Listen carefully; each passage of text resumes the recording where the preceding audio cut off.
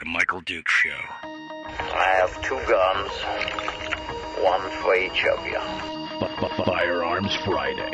As Thomas Jefferson stated, it is the right and duty of the people to be at all times armed. Say hello to my little friend. I say that the Second Amendment is, in order of importance, the First Amendment. The right to keep and bear arms is the one right that allows rights to exist at all.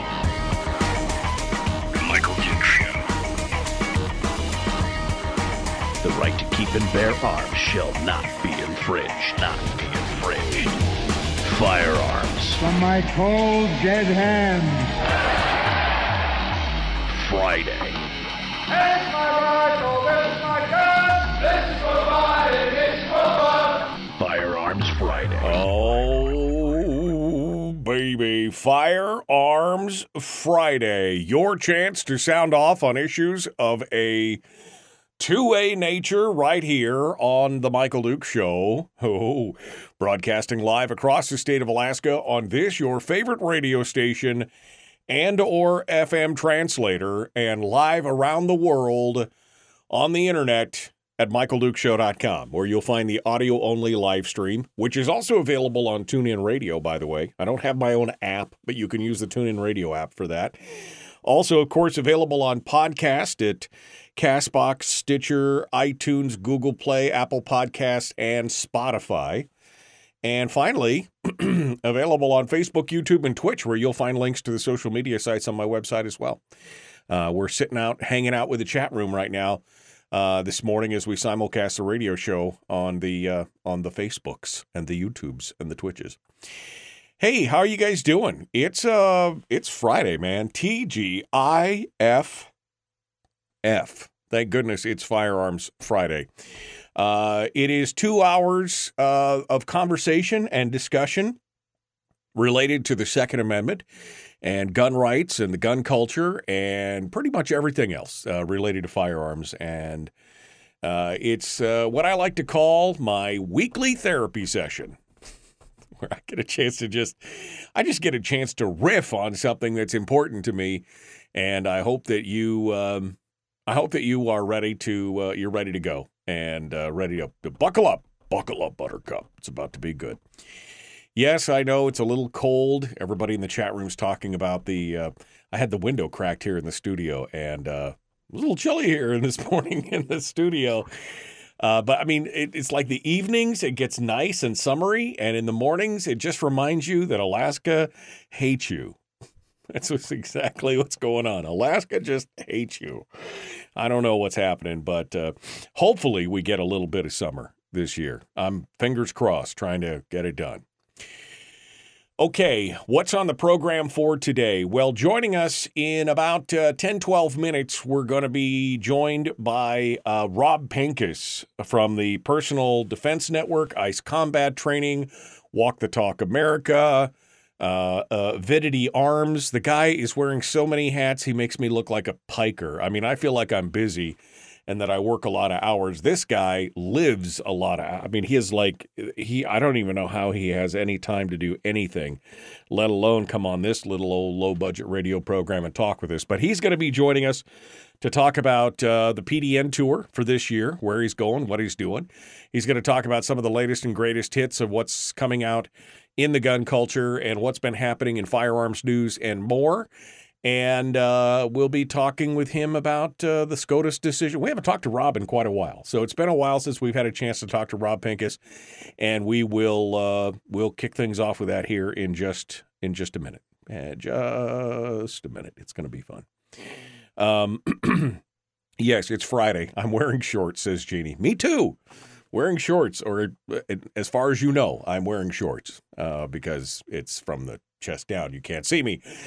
Anyway, it's Friday. It's ready to go. So we're going to hit on some headlines. Rob Pincus, a few more things for discussion, and then we're going to finish up the show with Willie Waffle, who's going to hit us with the weekend entertainment and movie review and all that kind of. I'm kind of excited because Extraction comes out this weekend. That's Extraction 2. Sorry, that's the I mean, if you want to see the gun fu and action and combat and explosions and car chases, that's the movie for you as far as I'm concerned. If you haven't watched the first one with Chris Hemsworth, you know, Thor, if you haven't watched Extraction on Netflix, you're missing out on one of the best action movies to come out in a long time. I mean, it's like, if you gave me a choice of like John Wick and it'd be a hard thing. John Wick, Extraction, they're all good, but they're on par with each other. Great action movie.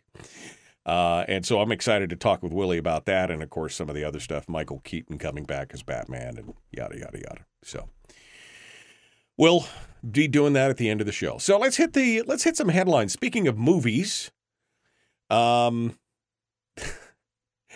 the whole discussion around Rust is up in the air again. Rust, of course, is the film where actor Alec Baldwin, actor and anti-gun activist Alec Baldwin, killed and shot the director of photography on the set while basically sticking to his tune of innocence and the fact that he says he never pulled the trigger, which, I mean, the gun mystically went off, et cetera, et cetera. We know the charges had been dropped against Alec Baldwin, although there might be some news on that as well. Meanwhile, Hannah Gutierrez-Reed, the armorer on the set, is now on the hook for this, I think manslaughter is what they're charging her with right now. But so far, the news that's coming out of these proceedings is not looking very good for her, as it seems, according to the prosecutors, the day of the shooting was preceded by, well, according to them, one hellacious night. The weapons supervisor, according to the New York Post, the weapons supervisor on the set of Rust was likely hungover when she loaded a live bullet into the revolver used by Alex Baldwin, who then accidentally shot and killed a cinematographer, prosecutors in the case are alleging. Hannah Gutierrez-Reed was reportedly drinking alcohol and smoking marijuana in the evenings while the movie was being filmed. The prosecution said last Friday in response to a motion her lawyers filed seeking to dismiss the involuntary manslaughter charge against her. Prosecutors also say they will decide whether to recharge Baldwin within the next 60 days, based on findings of an analysis of the gun and its broken spear by an independent expert. I don't know what it means by the broken spear, but there you go. In their response, prosecutors claimed Gutierrez-Reed has a history of reckless behavior and should finally be held accountable for the safety of the public. Although a history of reckless behavior since Rust Gutierrez had only been the movie armorer had only worked as a movie armorer on one other movie before being hired for the production of Rust, which, again, a history I think it's kind of crazy. It's interesting that I don't know, maybe she was hired over more experienced armorers because somebody thought they could bully her into cutting corners. I don't even know. Now, as far as the assertion that she was drunk and using marijuana, et cetera, marijuana is legal for recreational use in New Mexico where the shooting happened, and so is alcohol. Her using both in and of itself is not illegal or necessarily, I guess, problematic overall, although there maybe there's federal implications. I don't know, as far as since she wasn't owning a gun, she wasn't shooting a gun, she was handling it. I don't know. This is a very gray area in federal law right now for many people who don't own a gun or who are not owning a gun but maybe are using one. I just don't know. But it's going to be a pretty tall order. Prosecutors are going to have to show that she was actually drunk the night before, or I guess drunk or stoned, and that they're also going to need to show that she was so hungover that she couldn't make sound decisions. That's a pretty high bar as far as proving that in the thing. But again, we don't know what evidence is there. We don't know what's happening. What I found interesting was that they are talking about potentially refiling charges against Baldwin, who, despite his protestations that he didn't pull the trigger, the evidence makes a pretty compelling case that he actually did. But anyway, it's, again, still a tragedy. This whole thing is just such a mess.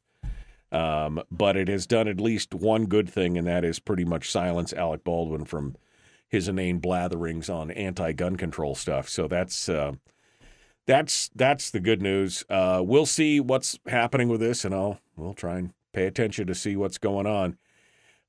But I don't think that Gutierrez Reed should be hung out to dry solely alone for this. We'll see what the day shall bring. We'll see what happens there. It's just so crazy. We hear about all these things, a shooting happens somewhere, and the Democrats immediately jump up and down about how we need all these things, whether it's universal background checks or magazine bans or, assault weapons bans or all these things, many things of which have absolutely nothing to do with the shooting at hand, and would have not prevented the incident that is highlighted in the news at the moment. But they have a talking point. They have a box of stuff to talk about, and they're going to bring it out every time something like that comes about. One of the things that we continue to talk about, we on the gun side, the gun culture side, is that we really need to address some of the mental health issues and aspects of this thing, and that you already have laws on the books, and you should use them to stop some of the things that are going on. Well, this is exactly what happened this week. Police in Las Vegas may have thwarted a mass shooting this week when they took a 33-year-old man into custody who'd threatened to carry out the Mandalay Bay Massacre Part 2. And it turns out that the state of Nevada had the opportunity to keep this guy behind bars last year and didn't do it. Authorities say Matthew DeSavio had posted several threats to social media several hours before the Vegas Golden Knights won the Stanley Cup, including threats of basically coming here and telling them they needed to bring police officers and everything else.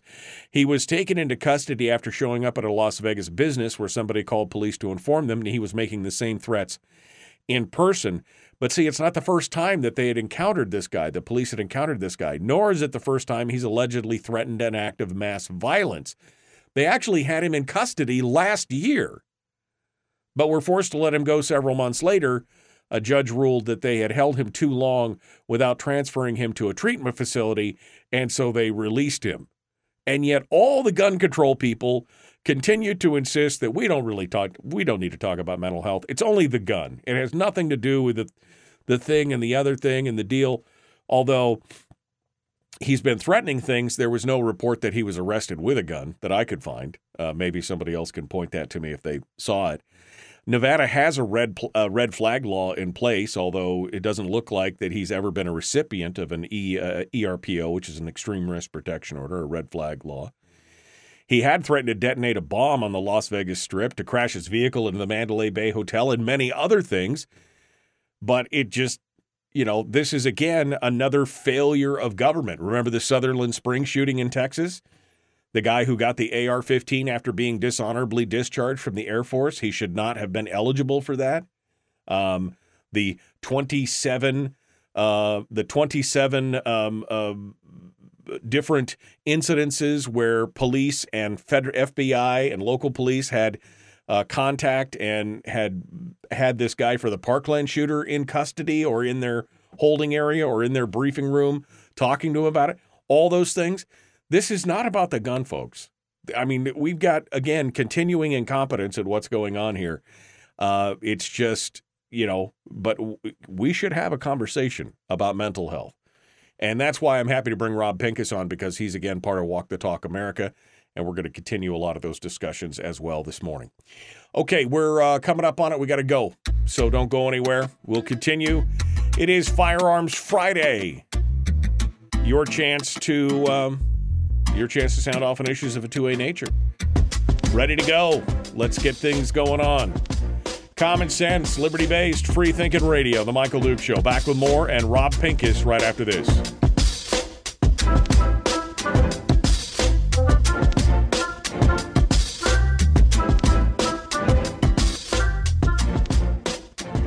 If you missed the show, you can listen to it on your time with Dukes On Demand. Oh, and it's free. Like America used to be. Streaming live every weekday morning on Facebook Live and MichaelDukesShow.com. Well, howdy. It's Friday, TGIFFF. Thank goodness it's finally Firearms Friday. Rick says he's looking forward to hearing from Brady. What is the matter with you, man? What is the matter? Is there something wrong with you? Okay. Typo. Broken sear pin. Oh, is that what it was, Jeannie? Broken sear pin. Okay. I'm sure that's because we were talking about how, well, I closed the story, that they may recharge him over a broken sear pin. Okay.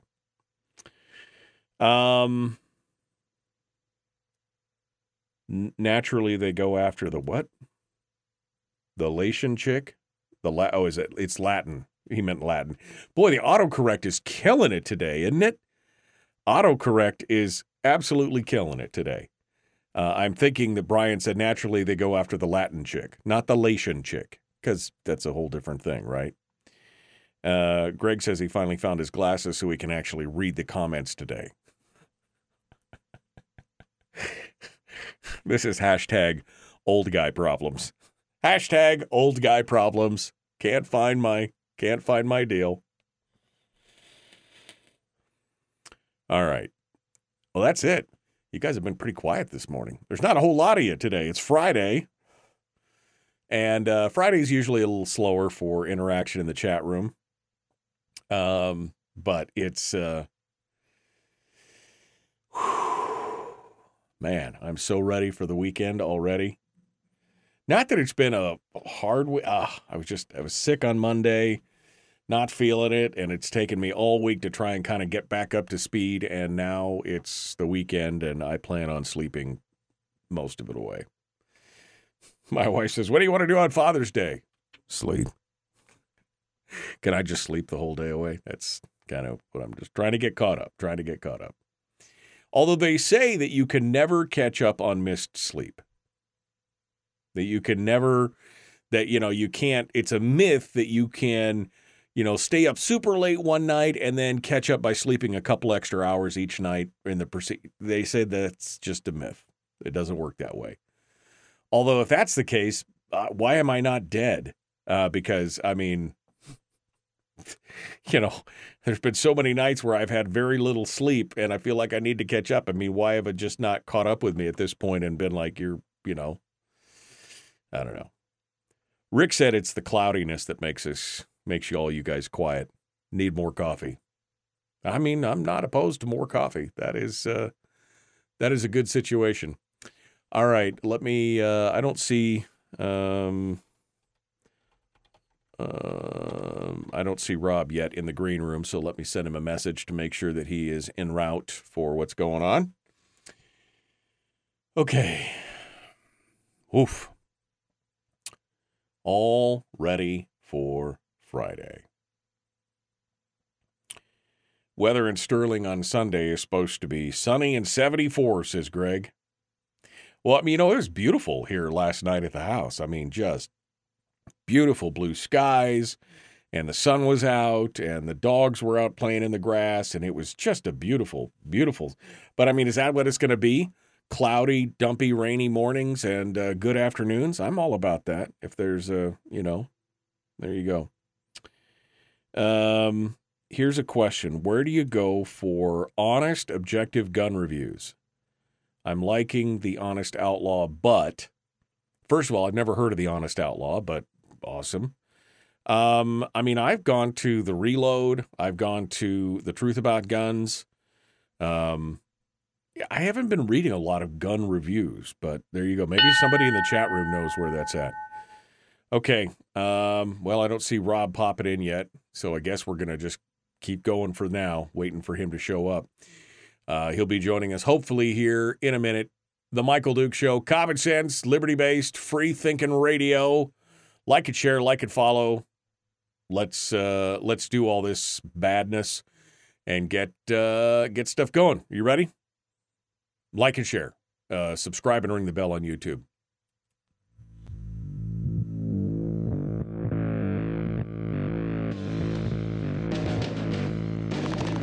What the hell's an assault weapon? What isn't? If I assault you with a penguin, doesn't that make it an assault weapon? Does this mean that if we hurt your feelings, you'd consider the Michael Dukes Show assault radio? Okay, we can live with that. Here's Michael Dukes. I mean, an assault penguin? That's terrifying. Assault pencil, assault hammer, truck, daffodil. If I assaulted you with a daffodil, would you? I don't even know what a daffodil looks like, I'll be honest with you. I'd have no idea. But if I swung it at you, ooh, baby, evil assault daffodil. Welcome back to the program. It is the Michael Duke Show. We're waiting for Rob Pincus to connect with us here this morning. I spoke with him a little bit earlier. Let's see what he said. Okay, he's going to be with us here in 2 minutes. We're going to be joined by Rob, and we'll kick things off in that. So we'll just proceed ahead here and continue all these discussions on the different stories that we've got going on. The pistol brace deadline was May the 31st, meaning we are at day 16 now of the pistol brace rule from the ATF going into effect. Unless you, like me, are a member of GOA, Gun Owners of America, or the Second Amendment Foundation, or the Firearms Policy Coalition. If you are a member of any of those organizations, you are exempt from that rule for now, because of an injunction by a federal judge. But it turns out that across the country, there's been a lot of people who are probably not members of that, any of those organizations, and they still refused to comply with this stupid rule. According to the Biden administration, they say that they estimated there were between 3 and 7 million pistol brace equipped firearms out there in the country. But according to gun manufacturers, the National Shooting Sports Foundation, and others, they say the number is actually much higher. In fact, as high as 40 million of these pistol braces may be in circulation and may be in use right now across the country. According to the Reload, which is a firearms news website, they're saying now that more than 90% of the guns equipped with pistol braces remain unregistered, despite the risk of a potential federal felony. The new regulation, of course, involving the device that helps stabilize pistols for better accuracy, they put them in the same categories as machine guns and short-barrel rifles. The ATF said that it received just over 250,000 applications for registration during the 4-month grace period, where they didn't charge you. There was no attorney, there was no tax fee, there was nothing else. They only received 250,000 applications for what, even by their numbers, their extremely low numbers, was between 3 and 7 million pistol braces, which means you have mass non-compliance in the U.S. with this rule. It is just, like I said, if you keep making stupid laws and rules in this country, you are in grave danger of creating an Irish democracy where the people lose respect for the rule of law because your laws are stupid, and they lose respect for government, and it creates the potential for anarchy and chaos. And that's what they've done here. Again, we saw it in the SAFE Act in New York, the assault weapons ban there, the assault weapons ban in Connecticut. Now with this one, this excruciatingly low compliance rate with these new laws, because Americans are pretty much up to here with all that stuff. So just another interesting tidbit here as that works its way through the courts. All right, I see that Rob Pincus has joined us in the green room, so it's time to jump over and talk with him this morning as we get things going. Let's add him up to the show and see what he's got to say. Good morning, my friend. How are you doing this morning? I'm doing great. It's been a busy morning out here in Colorado already. Hope you're doing well. I heard what you were saying about democracy falling apart and people losing faith in the institutions, and I agree with you very much. Well, I mean, that's the threat. We've talked about it on this show with other laws, but firearms laws are pretty prevalent. You know, that threat of an Irish democracy where people basically just go, the rule of law means nothing because all of your laws are stupid, essentially. And so they start to lose respect for that. And it really creates a problem where you've got politicians thinking that they know better and the people are like, we've had enough.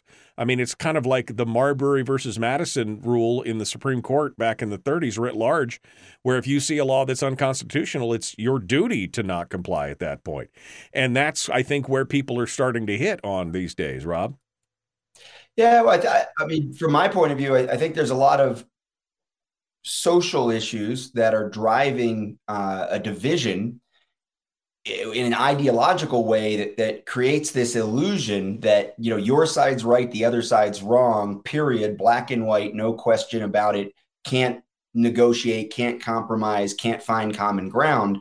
And the biggest problem there is that what we have is a need for people to get back to negotiation, get back to compromise, get back to understanding. You don't have to agree with the other people. You have to understand them. And I think that leads us to a place where we can say, okay, I don't love that law, but I understand that law. And now I'm going to work within the institutions and within the system to evolve to something that I'm happier with, or maybe that my group is happier with, or my community's happier with. And right, especially with the different divisions of government that we have in this country, right? We have state law, municipal law, and federal law.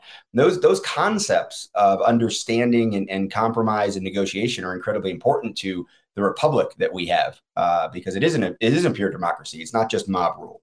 Right, exactly. It's a democratic voting system, but a Republican representative form of government instead of a pure democracy with mob rule, as you point out. You know, this whole thing with but we're seeing things come to a head here. We've seen for years, and you and I haven't had a chance to talk in quite a while, and so a lot of things have happened since then. Of course, we have the Brune decision, which is causing ripple effects across the country. We have the court decisions that are basically putting holds on the bump stock ban and now putting injunctions against the arm brace ban and all these things where the judges are saying, essentially, ATF, you do not have the authority. This is a congressional legislative authority that you're trying to exercise, and so you don't have the authority to do this. The administration doesn't have the authority to do this. They're opening up a whole new avenue of discussion that I think people like the Biden administration, they're still trying to come to grips with. But it's good news, I think, for gun owners overall, don't you? I do. I think it's good news for the U.S. that these discussions are being forced. The separation of powers is playing out really well. We have a legislative branch right now that's divided in terms of the House and the Senate. We have the Democrats holding sway in the White House on the executive branch side, but we also have the branch that we don't talk about very much is the lifelong bureaucrats, right? The people that are in positions, and particularly in the executive branch, that are put in place over things like the EPA or things like the ATF, who think they know better than even the legislatures. Right. And there's been a default for the courts and the legislature to sort of listen to the experts, and I think that default is going away. I think we're evolving past that, and it is the court system, it's the judicial branch that is forcing that evolution and that discussion. And I think that's okay. The conflict isn't something we should be scared of, but the conflict needs to really turn into a conversation, which I think then will lead to cooperation and a little bit more tolerance for the institutions and the fact that sometimes change is slow. You know, we have regained so many lost rights when you just look at gun owners, right? Over the last 30 to 40 years, while there are exceptions, there are asterisks. You know, there's the New York SAFE Act, but there's also New Jersey getting concealed carry permits this year for the first time in a long time, even though it's been technically legal to get carry permits in New Jersey longer than it has been in Alaska or Texas even. Right. But Now they're actually being issued. Right. And we're seeing much more change like that, right? 27 states now by the end of the year will have permitless carry. We're regaining rights that were lost a long time ago, but it's a slow process, and it's not going to happen with a whimsical abolish the ATF bill. Right. Well, it's always easier to lose the rights than and have to claw them back. It's always harder to change those laws. And as you're talking about, the judicial system right now is fighting it. You're right. We shouldn't be afraid of this fight. That is a concept that's working as intended. It is the three distinct separate branches of government. And when one makes a mistake, the other two have to claw it back. And in this case, you've got both the Congress abrogating their authority, passing these very broad bills that are basically just frameworks with no specificity, now relying on bureaucracies to fill in the blanks and have rules and regulations and things that have the effect of law, even though they're not, or the administration's writing executive orders and administrative decisions that are outside of that purview as well. It's about time that the judicial system stepped in and worked on this. And specifically, we had McDonald, we have Heller, and now we have Bruen. Those three decisions have gone a huge distance in returning a lot of those rights and making even the judicial system stand up and take notice of, you can't just accede to the government because, well, it's the government. You have to show historical use. The Bruen decision the ripples of that are going to be huge. I think that will be, if you look back at this 40 years from now, you will say that was the beginning of the end of the momentum for the gun control movement in America. I don't know if that's going to be maybe the beginning of the very end. I think the Heller decision really is the landmark case. It was the first important case in decades, and now we've seen much more regularly the courts pushing things further in our direction. Again, regaining lost rights and restricting the power of the state governments and the local governments and even the federal government, I think, is where we'll end up, restricting the Second Amendment rights. Well, maybe it's the icing on the cake. Maybe it's not the beginning of the end. It's the icing on the cake of the Heller McDonald. It's the triumvirate of decisions that I think that made a big deal. You're on your PDN tour right now, Rob, which is a tour across the country, training civilians, law enforcement, all kinds of different folks in different types of gun training and things like that. So you get a chance to go out there and meet a lot of people. We're coming up on the break here. But give me a flavor for how people are feeling. Is there a hope now amongst all these folks in the gun culture that maybe we can claw back to some kind of neutral ground on this? Do we feel like we're winning the fight? But are we staying vigilant as well? What kind of feeling do you get as you go across the country here? Yeah, I think it's interesting. I think the average gun owner, the average person that's actually out there training, that's buying guns, that's out at the ranges and shooting, carrying guns or staging guns for defense, I think they have a very positive feeling. They're frustrated by things like, what we're seeing in Washington State, or the constant attempts to work around Bruen that we've seen even over this first year of the decision existing. But generally, I think people are seeing the positive. They're seeing the win. They're seeing it work. What I'm also seeing, of course, is that vigilance, and especially with the organizations that are fighting the good fights, they're clearly interested in making sure people know and understand that there are still fights to be fought, that there will be endless court cases, that it's a never-ending battle. And I've seen complacency set in before, and it affects the fundraising of the organizations. But the fundraising at the organizations which actually fight these fights, particularly Firearms Policy Coalition lately has really been doing a lot of the heavy lifting, the important lifting in the courts. They're getting exactly what they need, which is the support of the American gun owner. Yeah.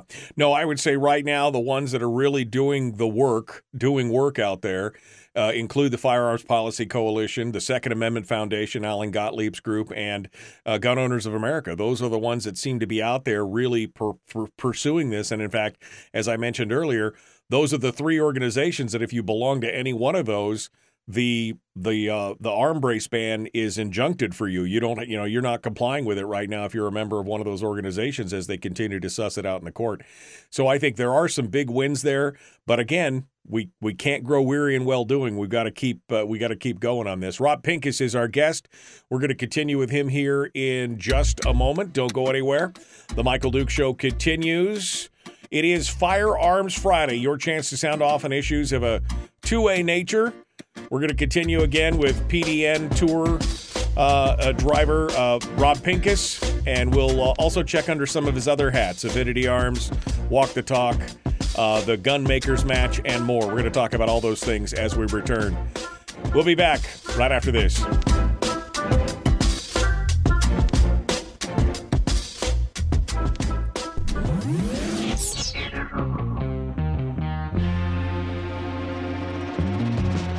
Running on 100% pure beard power. Oh, also some coffee. We dip our beard in coffee. Ha, nice beard. The Michael Duke Show.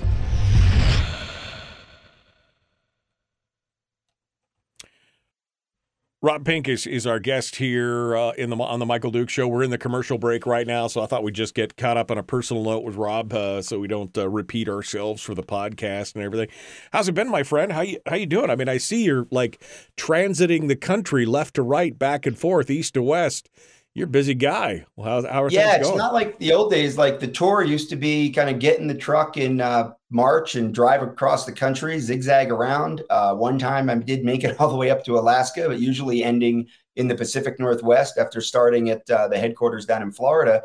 And that's really changed. Over the last few years, I no longer drive across the country linearly or in a zigzag pattern or in any way.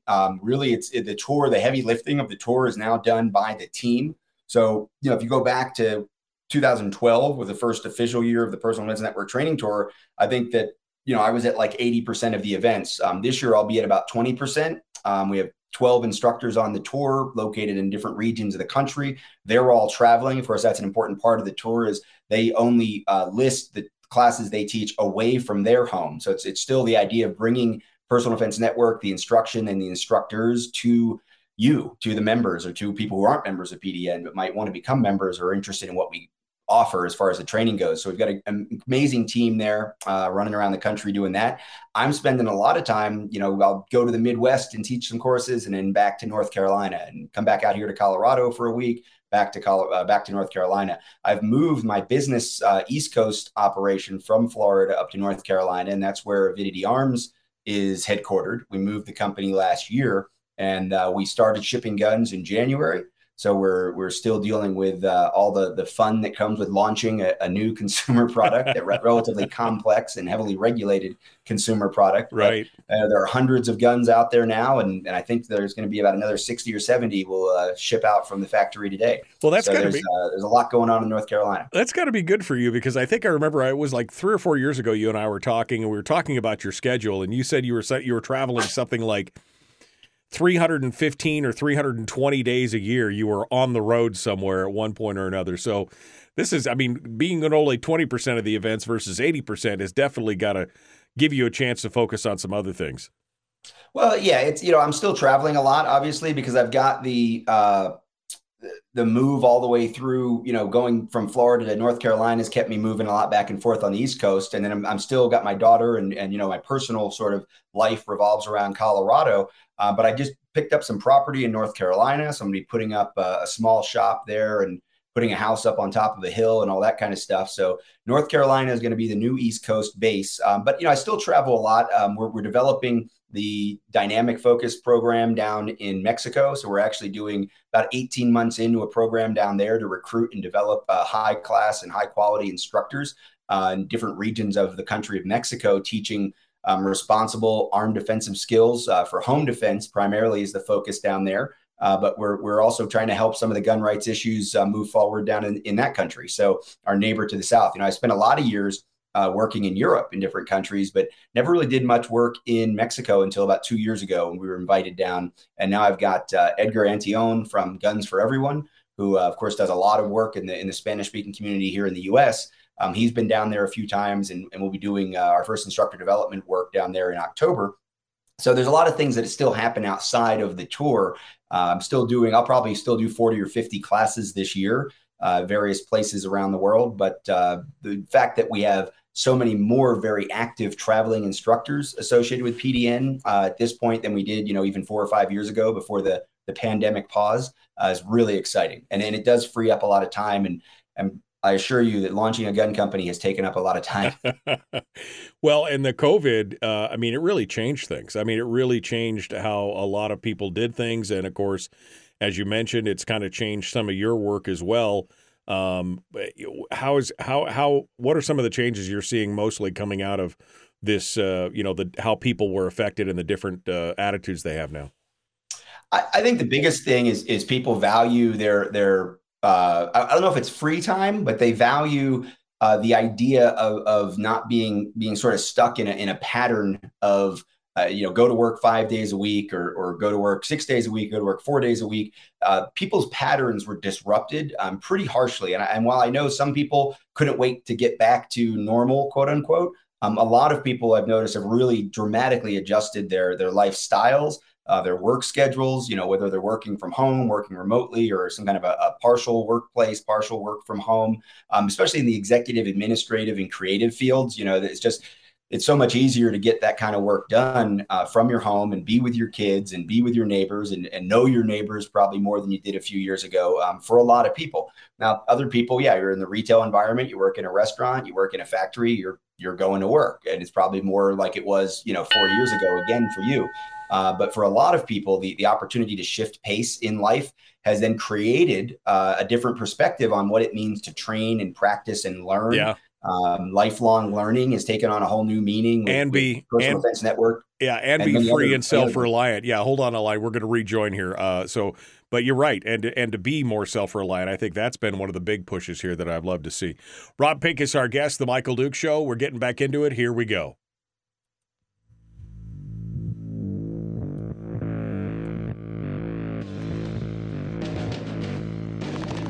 What the hell's an assault weapon? If we could just figure out how to get all of the murder guns and the attack guns and not keep selling those to people and just sell protection guns, I think that would be great and solve a lot of problems. Does this mean that if we hurt your feelings, you'd consider the Michael Dukes Show assault radio? Okay, we can live with that. Here's Michael Dukes. That's right. We're getting protection guns. It's all protection guns all the time. Rob Pincus is our guest here on the Michael Duke Show. It is Firearms Friday. Now, Rob wears a lot of hats. He is the head cheese of the Personal Defense Network, ICE Combat Training, Avidity Firearms. He deals with and helps out with Walk the Talk America.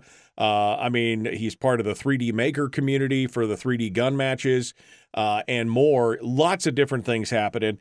So, Rob, let's catch up. You were just talking to us during the break that you're the president of Avidity Firearms, which you've been working on this for, I guess what now, 6-7 years, creating a we're almost officially a decade in on the concept. Well, actually, it's 9 years ago this month was when the original specs on the PD-10 were published. This is the gun that I'm going to build. Avidity Arms as a company, the name Avidity Arms, that was announced in late 2014, so about 6 or 7 months after that. And we first showed the gun in a very early prototype all steel form at the SHOT Show of 2015. So, 8 solid years for sure.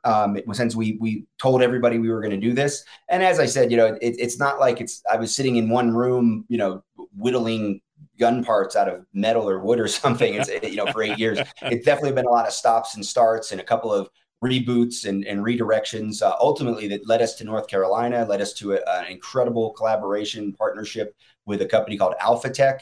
And AlphaTech now working with us, my office is in what was only their building, which is now the Avidity Arms and AlphaTech building. And we have been able to take just about every part of the gun so that we're building it and making it inside of that building.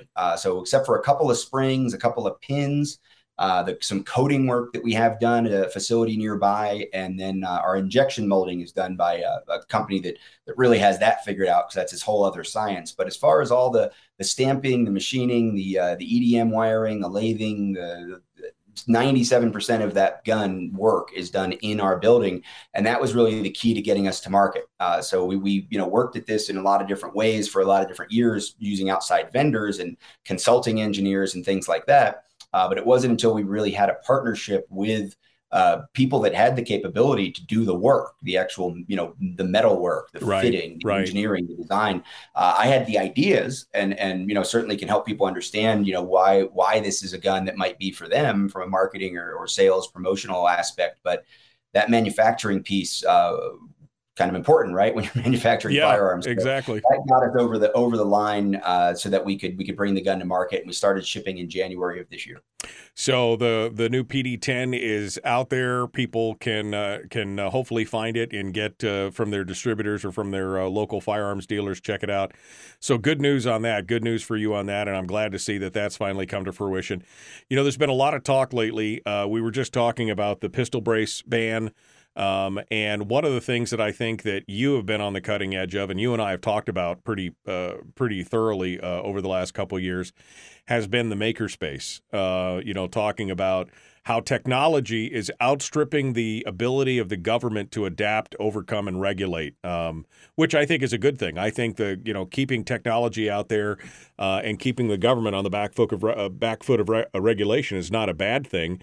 The laughable thing of what we've seen here is that most of the things that they're talking about regulating or restricting, whether it's 80% lowers or most of this stuff can be taken care of in the makerspace. Now, whether that's 3D polymer printing, 3D plastic printing, CNC desktop lathing, I mean, the technology is there, and I just don't think that they can keep up with what's happening. You work in this space. You do a lot of stuff. You just got done with the gunmakers match here recently.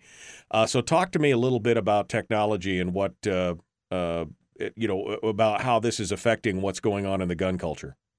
Yeah, it's huge. I mean, I've got a 3D printer sitting right here next to me. The idea that the regulation can't keep up, it's a two-sided situation, right? On the one hand, yes, it's great that the government has to accept the fact that people are going to have this opportunity, and that the best we can do is encourage people to use this opportunity responsibly and approach it responsibly without fear of punishment for exercising your freedoms and exercising your creative and mechanical capabilities, your manufacturing capabilities, all that kind of stuff. But at the same time, we have to remember that if we outpace and we start blazing into gray areas, then, it's up to the government at the end of the day and maybe a jury of our peers, although the likelihood of getting, you and I finding 12 people sitting in that jury box who we would consider peers, especially philosophically, that's pretty much slim and none, right? So running into this gray space and saying, well, the rules aren't clear because the government wasn't anticipating this doesn't always mean you'll win that court case if it comes to a court case. So it is important that we take this new expanding areas of technology and the creative ideas that come in the gun building space from like the kit makers and things like that. And we really need to sit down and say, okay, where are we running into regulation that's unfair, that's too restrictive, that didn't anticipate what we'd all be capable of doing, at home. Right. But we still want to be able to exercise our freedoms. So that's an area where, again, FPC is doing a lot of work. The organization Legio, which is the organization behind DefCAD, Defense CAD, where you can become a member of Legio, and then you get access to the DefCAD library where you can download a lot of great files for building, most of them vetted, some of the best builders and designers in the community. I'm really proud to tell people that we put the Avidity Arms frame. We worked with some of the builders that are just incredibly gifted in terms of coming up with the designs and the tweaks that need to happen. There's a big difference between an injection molded process and the things we do in the factory versus what someone can do at home with additive manufacturing with a 3D printer. So the file isn't the same. A group of guys had to work with me to take our PD10 frame and optimize it for 3D printing at home. Right. And we now sell kits through JSD Supply. So, if somebody's interested in getting a PD10, they go to galleryofguns.com and, order a gun to their local dealer and great, you've got a factory made gun. If you're interested in building your own and maybe in your own color or with your own tweaks, if you're into the tweaking of designs, which a lot of gun makers are, then what they can do is go to JSD Supply, buy a parts kit, go to DefCAD, and I think also on Odyssey, you can find downloadable files. There's some guys who've already put their own textures, their own look to the PD10.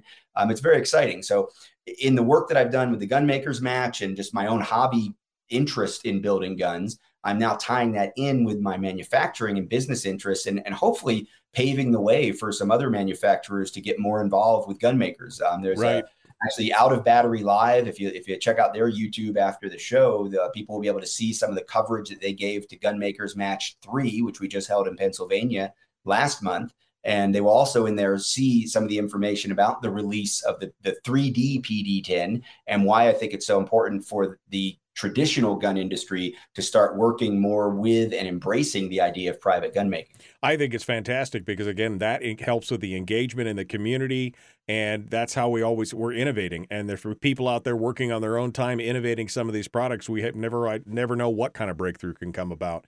Rob, we're down to the last couple minutes here, so I wanted to give you the floor for anything else that we didn't cover today that you wanted to chat about or any points you wanted to make. It's yours to go. Thanks, man. I think the one organization we haven't mentioned is Second Amendment Organization. I am the executive vice president of 2AO. People can go to 2AO.org or gunrights.info and take a look at our position statements as a guide. We're really big on helping people be grassroots advocates, doing the work in their states, in their communities, at the coffee shop or at their kids' sports games, sitting in the stand next to other parents. And the position statements that we lay out there talk, I think, pretty thoroughly and in everyday terms about why certain restrictions need to be fought, why restrictions are unfair, some of the history of some of the restrictions. And hopefully, I think if people look at the information at gunrights.info, they become a more educated and articulate grassroots gun rights advocate. And also, I want people to check out the Gun Pro Pledge. If you go to gunpropledge.org, they'll see the pledge, the forum. It's completely decentralized, voluntary, grassroots, peer-to-peer effort to increase responsible gun ownership and best practices around responsible gun ownership. The PRO, the Pledge of Responsible Ownership, you commit to getting education in the safe and appropriate use of your guns, commit to taking steps to prevent unauthorized access or use of your guns, and you commit to separating yourself from guns and being proactive about your mental health care. But in the event of a crisis, realizing that maybe there's a time when you don't need immediate access to those guns. And you just get 2 sponsors to support you, and all 3 of you sign it, and you put a copy in your safe or whatever you want to do with it. But it's basically a handshake amongst friends and peers, family members, gun owners that care about other gun owners. And we do this stuff anyway. Gun Pro just makes it a little bit more formal. Right. It gives us yet another feather in our cap to talk to the media about and show that gun owners do care. No, absolutely, and I think that is a tremendous effort there. Nothing hurts us more than some gun owner who's doing the wrong thing in that regard. So if we can police our own, that makes a much better sense. Rob Pincus, Personal Defense Network, Avidity Arms, Second Amendment Org, the whole thing, everything else. Thank you for coming on board and joining us this morning. All right. Thank you, sir. It's good to talk with you. Thank you. Folks, we got more coming up. More Firearms Friday directly ahead. The Michael Duke Show. Common sense, liberty-based, free-thinking radio.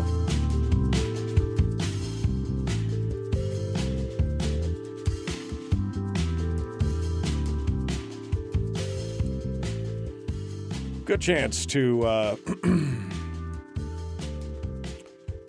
talk with Rob Pincus there. I love that.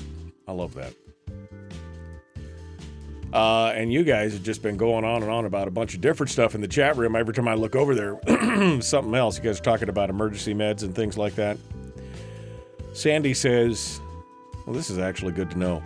You can now get 7 antibiotics online from Telemed for emergency first aid kits. Send me a link on that, Sandy. I want to know more. I mean, I've got some antibiotics in my med kits, but, they're older and I would love to refresh them.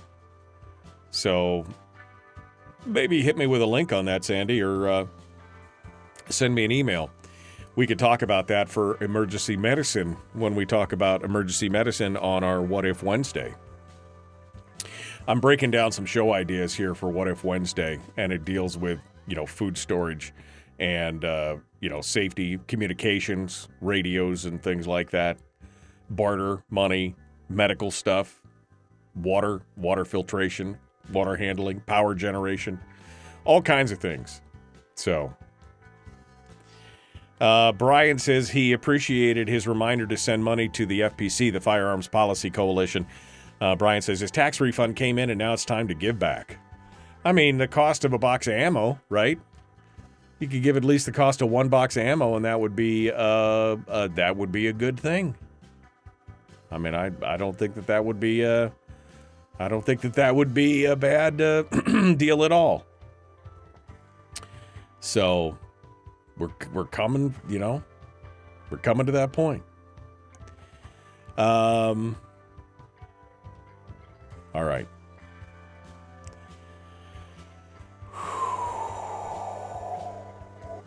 Friday, man. I am so ready.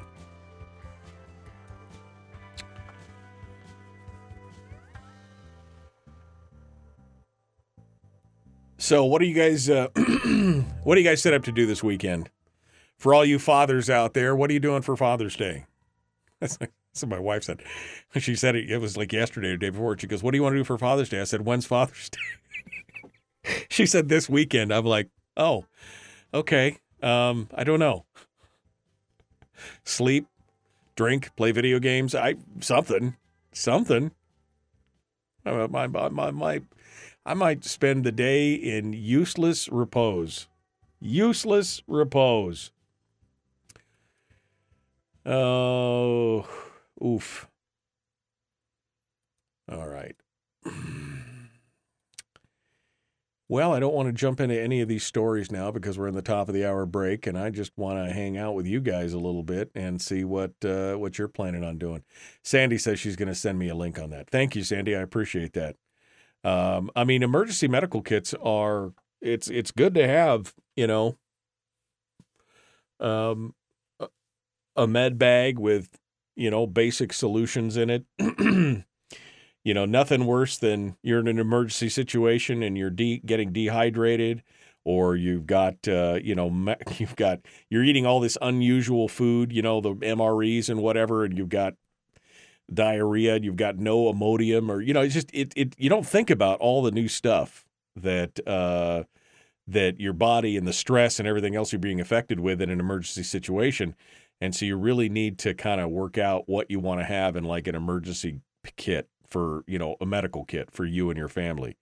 And whether that's, again, feminine hygiene products or, something as simple as Imodium or aspirin or, hell, Midol, I don't know, whatever, as well as all the topical creams and things and bandages and things like that. It's a whole deal. It's a whole deal.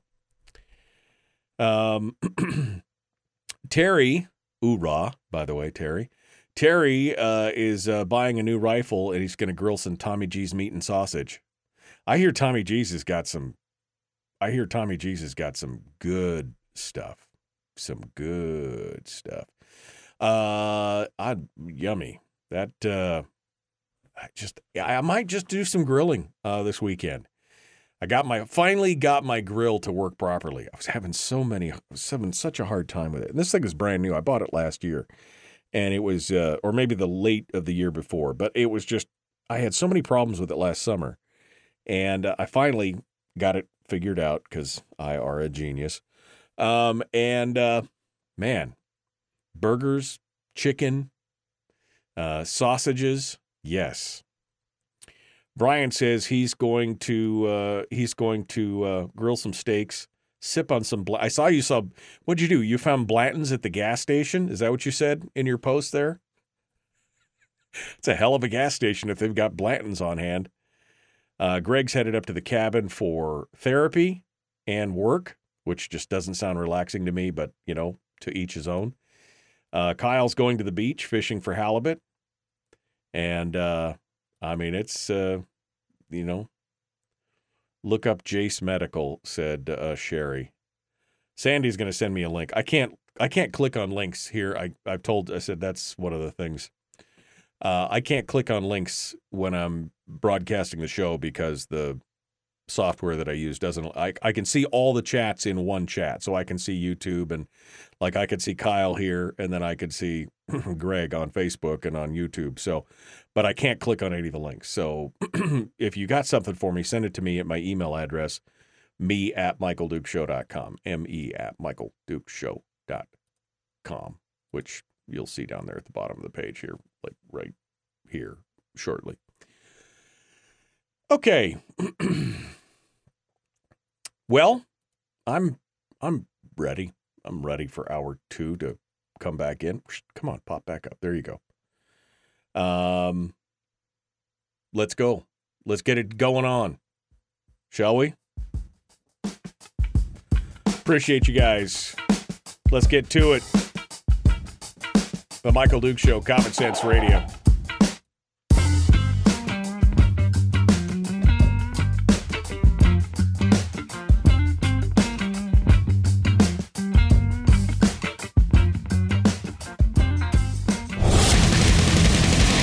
Whoa, buddy, put that thing back in its holster. We haven't gone anywhere. I don't understand. Check out the MichaelDukesShow.com for information on how to get access to the podcast. The Michael Dukes Show. I have 2 guns, one for each of you. Firearms Friday. As Thomas Jefferson stated, it is the right and duty of the people to be at all times armed. Say hello to my little friend. I say that the Second Amendment is, in order of importance, the First Amendment. The right to keep and bear arms is the one right that allows rights to exist at all. The Michael Dukes Show. The right to keep and bear arms shall not be infringed. Not be infringed. Firearms. From my cold, dead hands. Friday. Here's my rifle, this is my gun. This is for fighting, this is for fun. Firearms Friday. Firearms Friday. Yeah, baby. This is your chance to sound off on issues of a Second Amendment nature, to talk about whatever it is that you want to talk about regarding guns and the Second Amendment and so much more. That's what we do each and every day right here on the big radio program. Thanks for coming in and joining us. Well, not each and every day, but each and every Friday, I guess I should say. Sometimes my mouth engages and my brain's not hooked up. You know, that's what happens sometimes. Welcome to it, Friday, big Father's Day weekend. I had to be reminded. My wife asked me day before yesterday. She goes, so what do you want to do for Father's Day? And I said, I don't know. When is it? She goes, this weekend. Well, you know, I don't know. I might just sleep. Sleep sounds good. I'll sleep. I won't mow the lawn, and I will, I don't know, hang out, drink coffee, play video games, do something that's completely mindless and rewarding at the same time. I'll jump in on that and do it as well. All right. Well, thank you so much for coming on board and being part of the show today.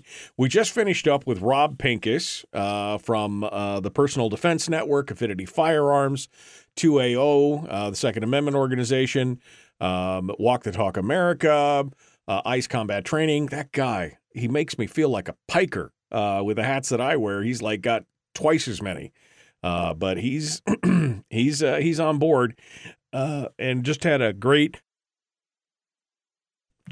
conversation with him about all the stuff that's happening out there, especially in the 3D maker space. I'm super fascinated by that. The 3D printing and everything. We talked a little bit about it yesterday in the good news segment where they're 3D printing houses and stuff like that. And that's where things are going, man. This desktop, you know, it gives desktop publishing a whole new definition when you're like desktop publishing. When you can have a desktop 3D printer that prints, you know, polymers or polymers or different forms of plastics, when you've got desktop CNC machines and lathes that you can do, there's just some crazy stuff out there that you can get done on that. So I love it. I would love to have a whole show dedicated only to that discussion alone. Because I truly think that sometime in the future, I don't know if it'll be within my lifetime or not, but literally everyone will have a 3D printer at their house that does probably a multimedia 3D printer that does metals or plastics or whatever.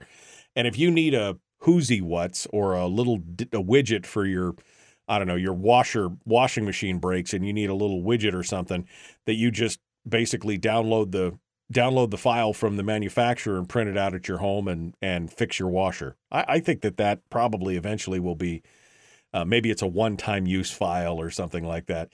It would be, I think that's eventually one day what's going to be coming out of it, that it'll be at-home manufacturing for many of those things. And I'm embracing that. I love that. I love it. I love that. And it has big ramifications for the firearm industry because, as I was talking about earlier with Rob, gun control has kind of become, in many ways, obsolete. Now, whether that's through civil disobedience of people just refusing to participate in the gun control madness, or it's people embracing the 3D makerspace. I mean, we all know we've had Cody Wilson on this program before, who Cody Wilson is, he was the guy that printed the Liberator, the first 3D printed firearm. And that was really his goal. His goal was to make all gun control obsolete because he wanted to be able to put this in the hands of every American out there, be able to do that. And the main challenge for government is that they are not agile enough to be able to make those changes. They can't be in your home. They can't, they can't see what you're thinking or what you're doing. And in America, it is in most places still legal to be able to manufacture your own firearm. Many people don't know that. They don't understand it. That if you're building a firearm for your own personal use, you're not intending to sell it, it's something that you just want to use, you are legal in every respect, unless there's some kind of local jurisdiction or state jurisdictional thing that says you can't. You're legal to do so. And he has helped spread that word to more people across the country than ever before. And now, of course, he's got his new high-tech thing, which is called the Ghost Gunner, which, it's brilliant from a marketing standpoint as far as tapping into the angst that people are feeling. But essentially, it's just a CNC desktop lathe. That's all it is. It's a desktop CNC machine that will do all kinds of metal parts, but it will also build you a firearm frame if you want. So there's a lot of very, very cool things that are coming.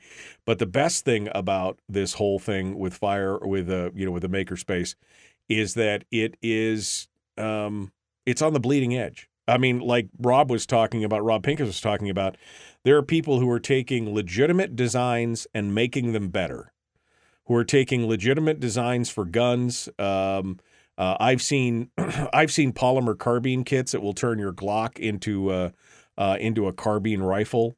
Give you a shoulder stock and everything else and a forward grip, so you can put a long barrel on it and turn your Glock into a carbine. I've seen different styles of pistol grips and lower frames and all different kinds of things that have come out of that space. And there are guys that's their hobby. Their whole hobby is to redesign, to tweak, to make better all these different designs. And I think Pincus is, on the cutting edge of this because he has embraced that instead of, some gun manufacturers would be like, cease and desist. That's my intellectual property. No. He can put that out there. And then if there's anything good out there that the makerspace does, you can incorporate that as a designer, as a manufacturer. You should be able to, part of the common common licensing of putting your design out there is that if there's any great improvement that somebody makes, that you have the right as the owner of the design to incorporate that. I mean, that's basically crowdsourcing everything you got going on. I think that is just, it's a brilliant, brilliant idea. And overall, you can't, the genie's out of the bottle. The cat's out of the bag. You can't put the toothpaste back in the tube. We are into we're into this, the maker space of people making their own stuff and doing all this. It's ready. It's time. So I'm excited. This is an exciting time to be alive for that kind of stuff. I mean, we've had some tough fights.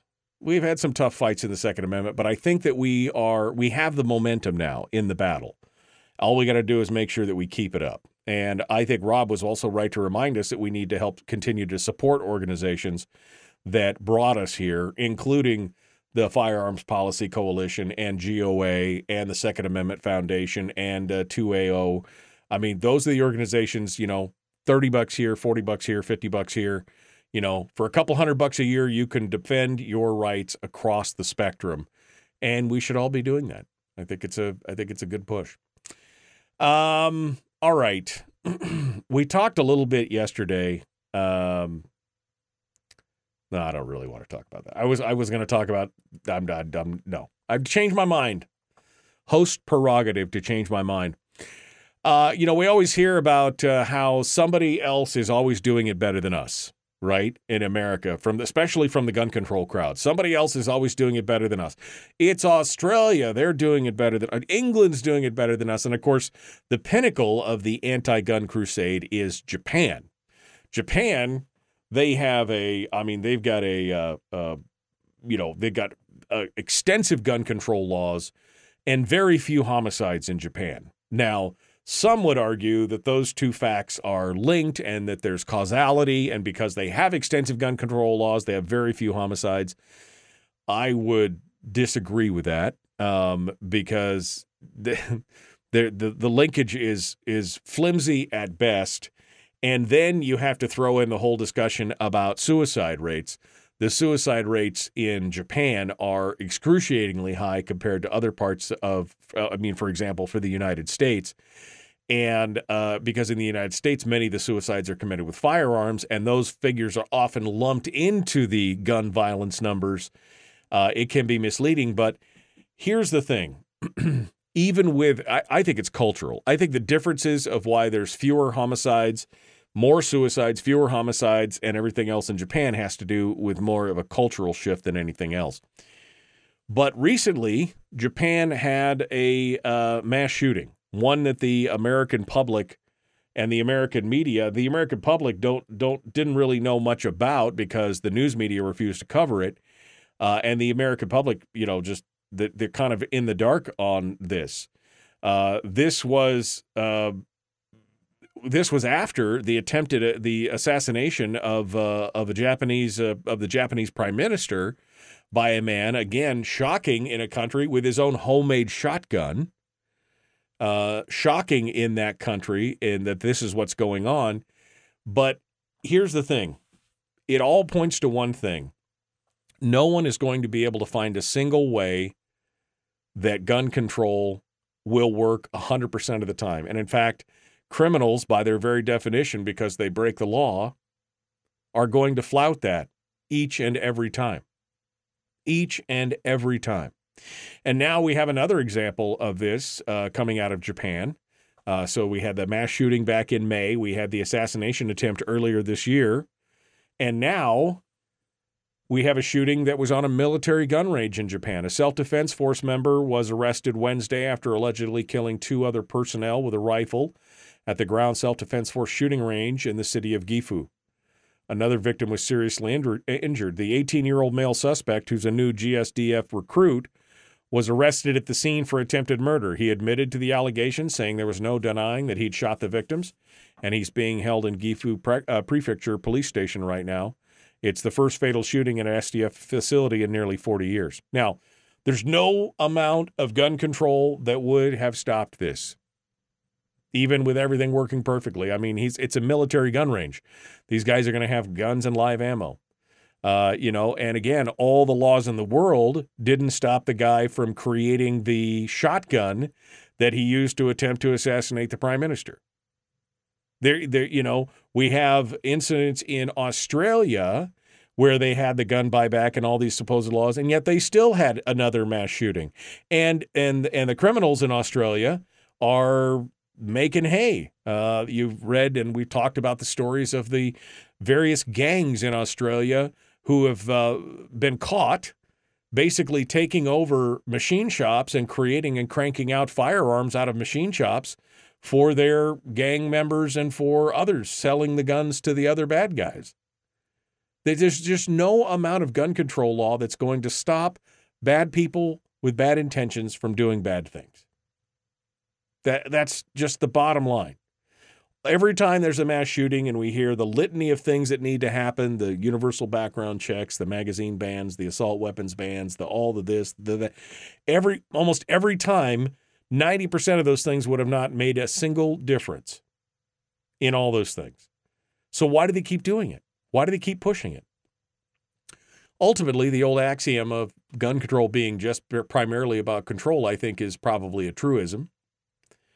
But basically, because people have got this need after something tragic or unexplainable happens that they need to do something. They need to feel safe. They need to feel useful, and they need to feel like they need to do something. Even if that something does actually more harm than good, that is human nature. And we need to fight back against that. We need to push back against that and let common sense prevail in those regards. Okay, we got one final segment. I guess I'll open up the phone line today. I haven't had the phones open all day, so we'll do a little gun Q&A. I got some other stories we can talk about. Otherwise, we're just going to hang out and do a little bit of firearms talk. It is the Michael Duke Show. And this is Firearms Friday. Back with more after this.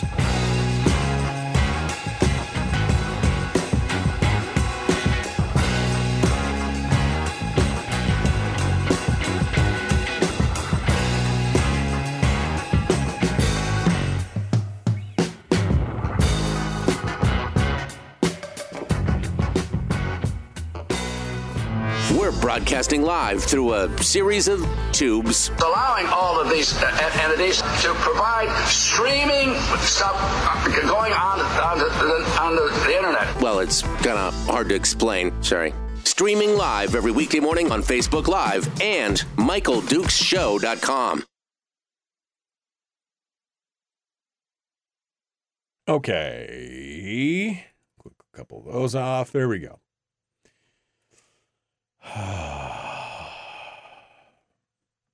Let me go back up here to see what's going on. What are you guys talking about?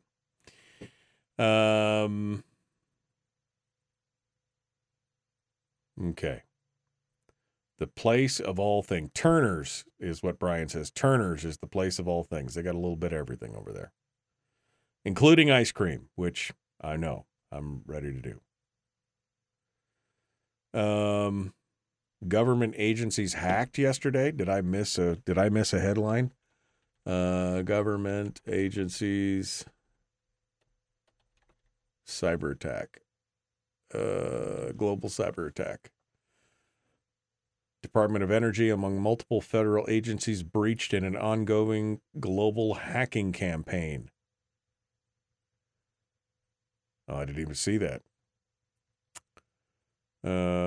Several hundred companies and organizations could be affected by the hacking spree. The ransomware gang responsible is known to demand multi-million-dollar ransoms, but no ransoms or demands have been made. They're working on all kinds of stuff. What a mess. I mean, that's a global dependency, right? Dependency, that's what it creates. That's for sure. Yeah, they can't see what you were doing at home. Yet, the Cato Institute, I talked a little bit briefly about this last week, that basically a third of Gen Z would be in favor of having the government install cameras in your homes to prevent domestic violence. I mean, that is the ultimate giving up safety for, or giving up, liberty for safety or security. I mean, it's just, and it's the illusion of security because government still has a monopoly on force. I saw that article and I read that. In fact, I think Reason had a piece on it as well, Brian. It's just, ugh. I'm going through here. Japan is a totally different culture and the exception of the rule.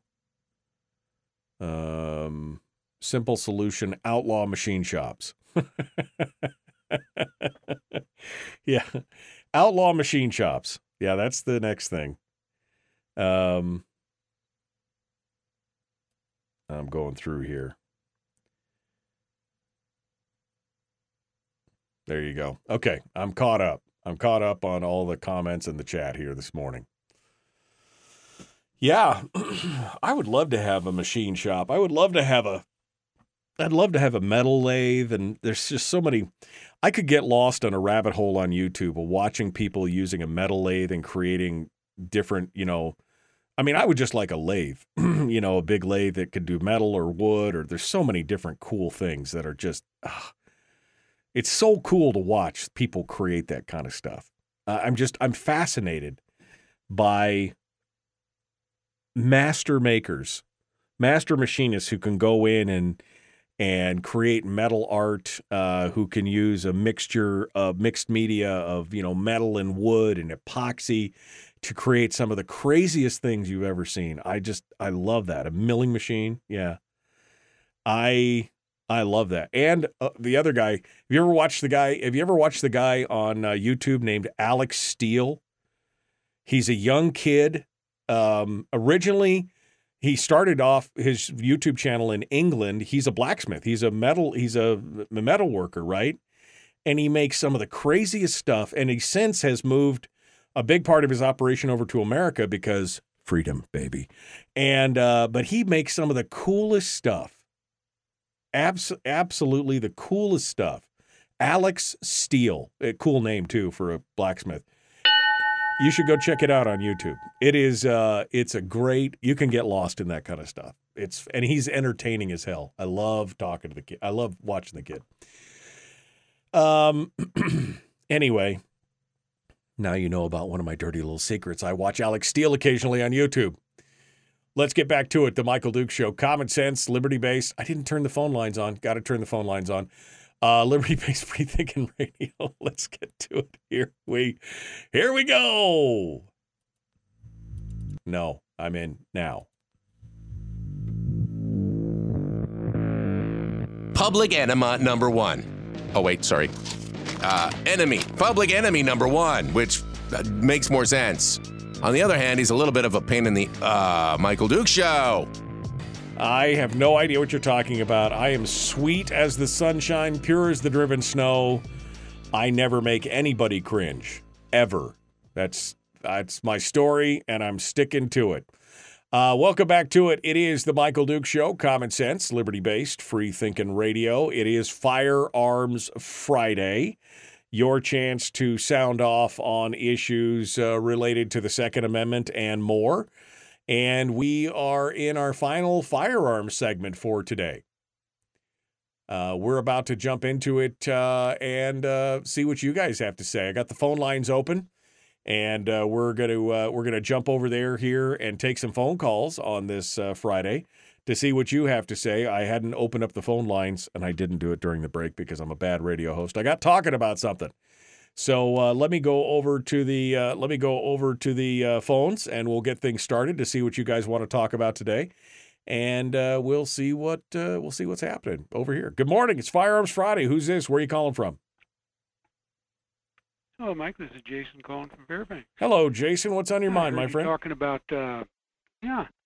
I heard you talking about 3D printing of firearms parts, and I can give you two great examples which can be made right now.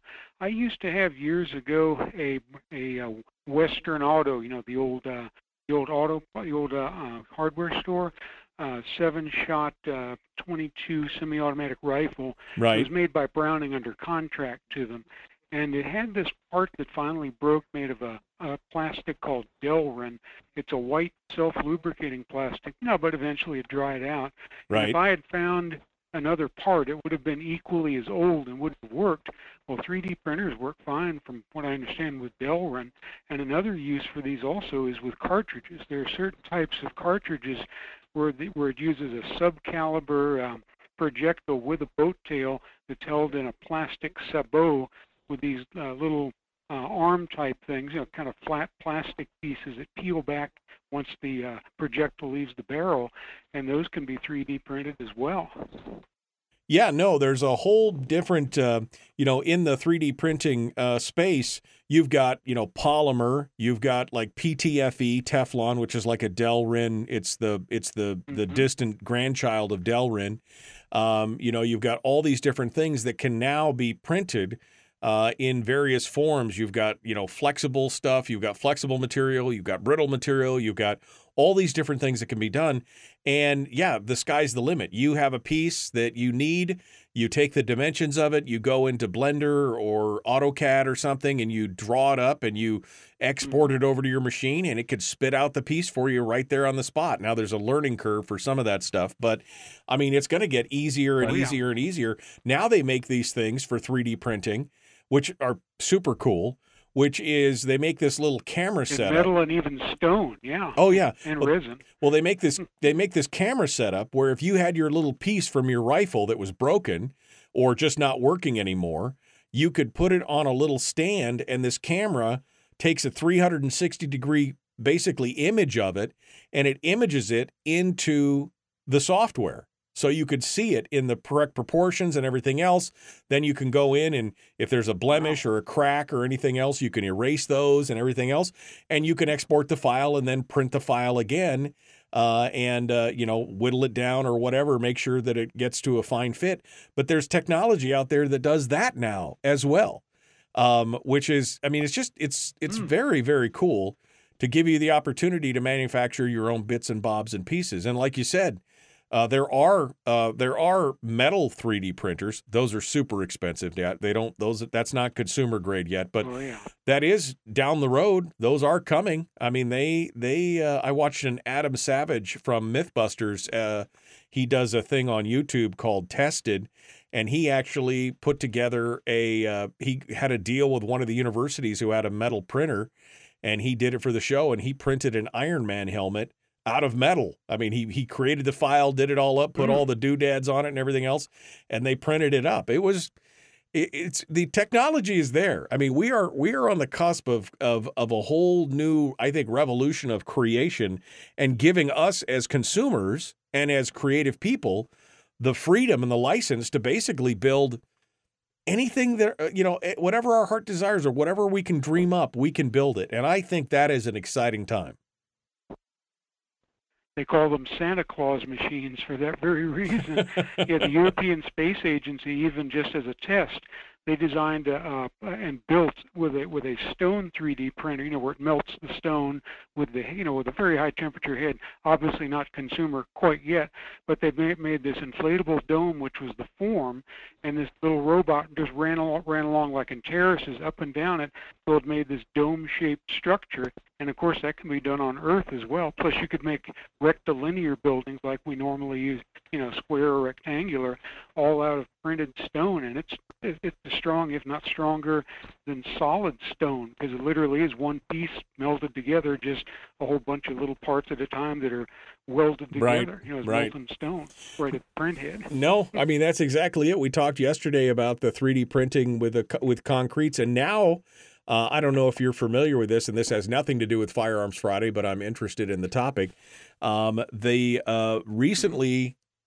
They for years, people have wondered, like places like the Colosseum and some of these other places, how do they remain standing thousands of years? I mean, they were made from concrete, but it was Roman concrete, and they couldn't figure it out. And then they realized that the concrete is self-healing, and they were trying to figure out how they did that. And recently, about 8-9 months ago, I saw an article where they talked about they think they've discovered the reason for the self-healing in the concrete. And it has to do with a special mixture and things that they're putting in it. And so now they're talking about, could you imagine 3D printing a building with self-healing concrete that could literally be here 1,000 years from now because of the properties of the concrete itself? And again, going back to guns, being able to manufacture full polymer guns with metal parts, or even machining your own pieces with a desktop CNC machine. I mean, there is just some crazy stuff. It is a great time to be a tech nerd, I guess, is what I'm saying at this point, and to be a creative person and to look at those kind of things.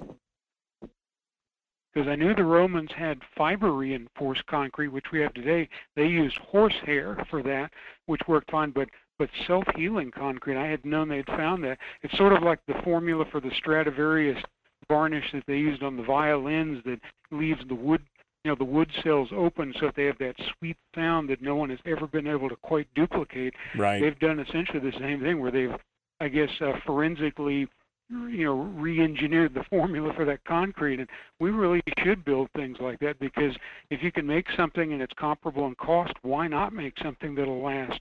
Because a lot of like especially in the cold up here, like launch pads at the Baikonur Cosmodrome are falling apart from what they call concrete cancer. Whereas where you have, the huge changes in temperature, the concrete just powders and falls off. Whereas the concrete made of that'd be perfect for building houses and other buildings here in places like Alaska. Well, I'd love to see it. It's a fascinating topic, and we could definitely go down a rabbit hole on that. But yeah, I mean, there's all kinds of things, and the 3D technology, combining some of these older technologies with the 3D technology, being able to do things. I mean, there's no reason why you couldn't print things like, your own firearms or your own tools or things like that. and then combine that with some other regular metalworking or woodworking tools and things. I mean, you could create all kinds of crates. I'm excited about it. Like I said. Oh yeah, and one last thing too. I'll email this to you also. But look on eBay in an eBay store it's either called Spacecrafter or The Spacecrafter. There's a lady named Annette. She's made several 3D printed model rocket parts for me, custom, and she also has a full set of her own parts and items that she 3D prints. And her prices are very reasonable. And she also makes some firearms related type items as well.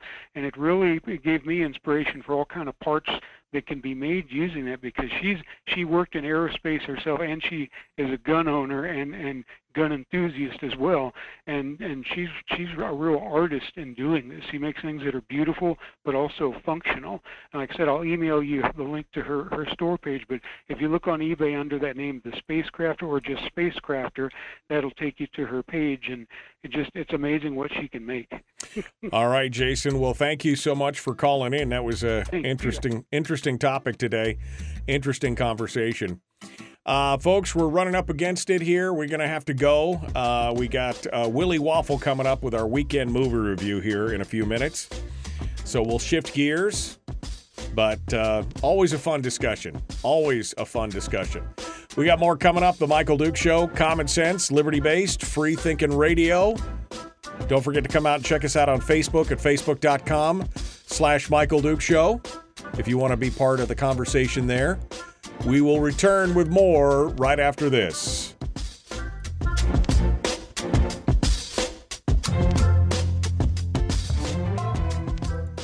If you missed the show, you can listen to it on your time with Dukes On Demand. Oh, and it's free. Like America used to be. Streaming live every weekday morning on Facebook Live and MichaelDukesShow.com. Okay. Man, that's I'm digging it. I mean, I could do a whole show simply about all the 3D printing technology that's out there going on overall. It's amazing. It's amazing.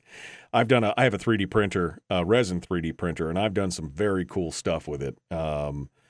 Creating, everything from creating my own earbud holder to creating racks for my miniature paints to printing miniatures themselves. It's very small scale, but it's fun to do. And I've been considering recently getting a 3D filament printer because you could do so much more with that. And I've been thinking about that as well. It's fascinating, and it's become so affordable. It's amazing. It's become very affordable, and the sky's the limit. The sky's the limit on what you want to do. I got Willie coming up, but I do have one phone call, so I guess we'll go over there and take the phone call right now and see what else is on people's mind before we run a clock out here on what's happening. Good morning. Who's this? Where are you calling from? Good morning, Michael. This is Steve from Fairbanks. Hey, Steve. How are you? I'm good, sir. I'll make this quick because I recognize we're bumping up against it. I've got a date change for the Alaska Peace Officers Association memorial shoot. That's now going to be, it was going to be July 29th. It is now going to be August 19th. That's a Saturday, August 19th. The Glock demo shoot is still Friday, July 28th, 5 to 7 p.m. Okay, Steve. Well, that's I appreciate you giving us the heads up on that. I'll tell you what, why don't you call back in next Friday as well and remind us again during the show before we get into Willie here, because we're going to jump right into it with Willie. So I won't have time to make the announcement. But why don't you call us back next weekend and we'll get that squared away as well.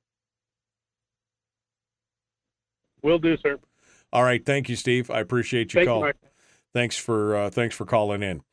All right. Well, you know what I'm going to do? I'm going to shut the phones down because I don't need to take another call. Goodbye. Between now and then. Goodbye. Goodbye. Thank you. We're going to continue on here and get ready to jump back into it. Let me go back over to the chat room to see. Oh, maybe I should change the I always forget. Let me do that. Oh, look at that. Changing the mood. Changing the mood around here. All right, let me go back over to the chat room to see what you're going to say. That's okay, says Rick. He's got his own. I'm assuming he's talking about you've got your own lathe, you've got your own milling machine. What do you have? CNC machine? The things you can do with a Bridgeport and a lathe, says Bill. Oh, I would love to have some heavy tools like that. I mean, I don't have the space for them right now, but if I design my dream, I did design my dream home at one point, but when I designed my dream home, it's got a garage, but the whole top half of the garage is about a 10, 12 by 30-foot section of nothing but space for my woodworking tools, which I currently have some woodworking tools, my printers, my resin, a lathe, a CNC machine. I would love to have all of those things. Bandsaw. I literally enjoy, for just enjoyment, relaxation. There are times when I just flick on a couple of YouTube channels that I follow, like Alex Steele, like some of these other ones, to just watch them create. Just the process just fascinates me. Absolutely fascinates me. You have a lathe and a milling machine. Nice. Nice. It's her happy place. Jeannie has a Bridgeport milling machine, a lathe, a blast cabinet, and flywheel cutter, and welders. That sounds like fun. It just sounds like a good weekend to hang out in the shop. Good morning. Eskimo Libertarian is coming in right now. Good morning. How are you? And she's announcing that the Indian Child Welfare Act was upheld by the Supreme Court. So good news for folks there. So good enough. Oh, man. Terry is over here taking score on Harold and Randy's comments today. I don't know if that's healthy. I don't know if it's healthy for you to just keep score on Randy and Harold's comments. I don't know if that's a good thing or a bad thing. Just let it be. Let it be. It's a surfacer. Yeah, I said flywheel. It's a resurfacer, right? In my mind, that's a flywheel resurfacer for clutch things, right? I mean, there you go. All right, we got to go. Phone's buzzing, and Willie Waffle is ready to jump in. MichaelDukeShow.com. Here we go.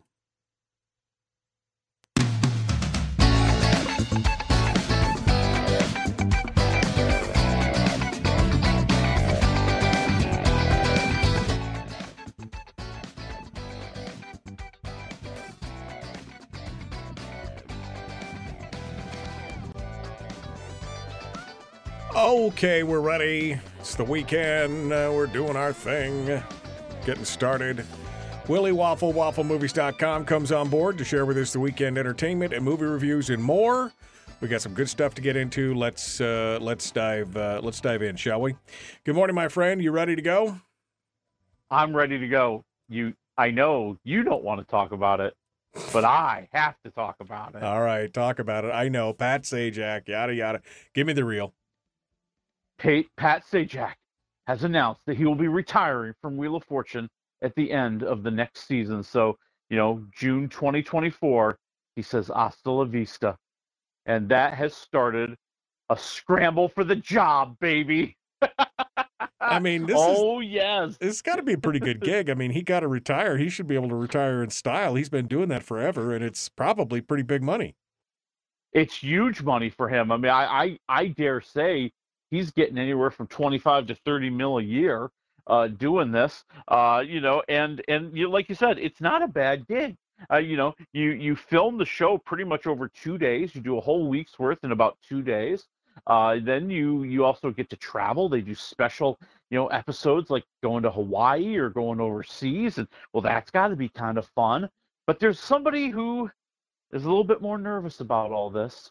Somebody who realizes, maybe she needs to think about her future too. Who's that? Vanna White, who has not announced her retirement. Yeah.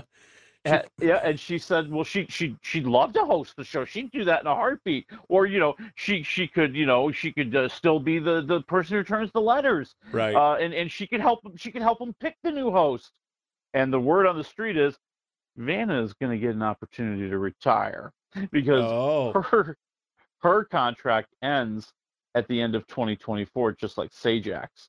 And depending on who they bring in as the host, I think Wheel of Fortune is going to want a fresh start and just go straight forward into a new generation. And the new generation that they've been talking about, and I'm not happy about this, and I'm still hoping it's not true, and I'm still rooting for so many other people. There's a rumor that they want Ryan Seacrest to be the host of Wheel of Fortune. Okay, Ryan Seacrest, you can do it. I don't know who would be the letter turner at that point. I mean, Pat Sajak's daughter has been involved in the show in the past few years and has filled in for Vanna.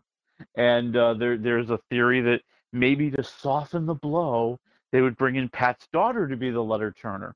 I argue they should get rid of the job altogether. And just have it be automated. Okay.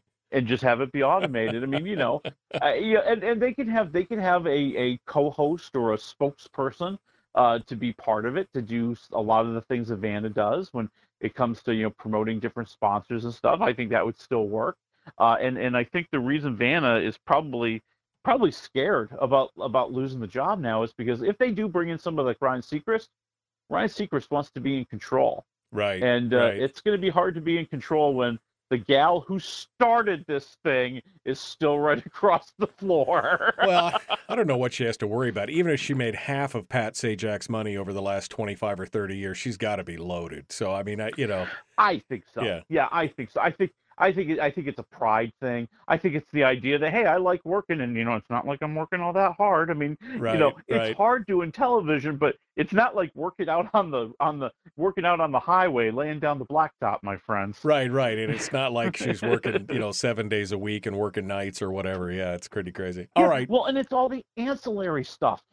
Going on QVC or getting a commercial gig or doing appearances. All those other things add up too.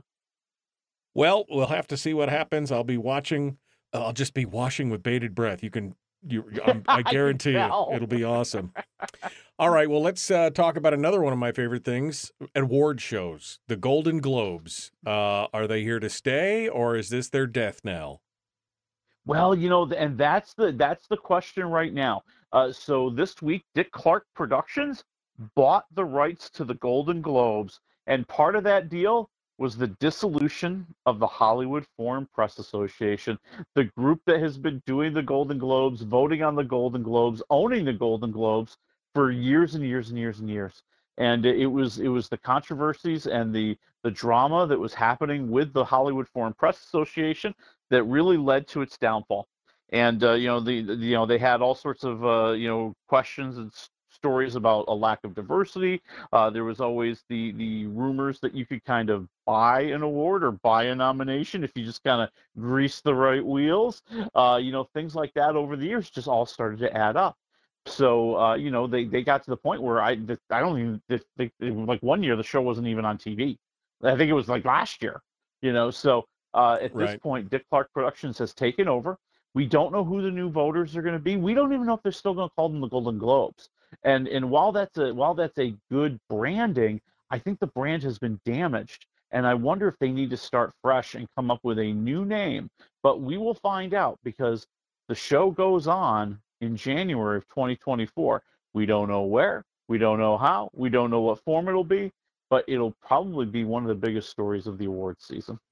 Well, I guess we'll have to watch patiently to see what happens with that. Again, bated freaking breath. That's what's going on there. All right. Let's see what else we got.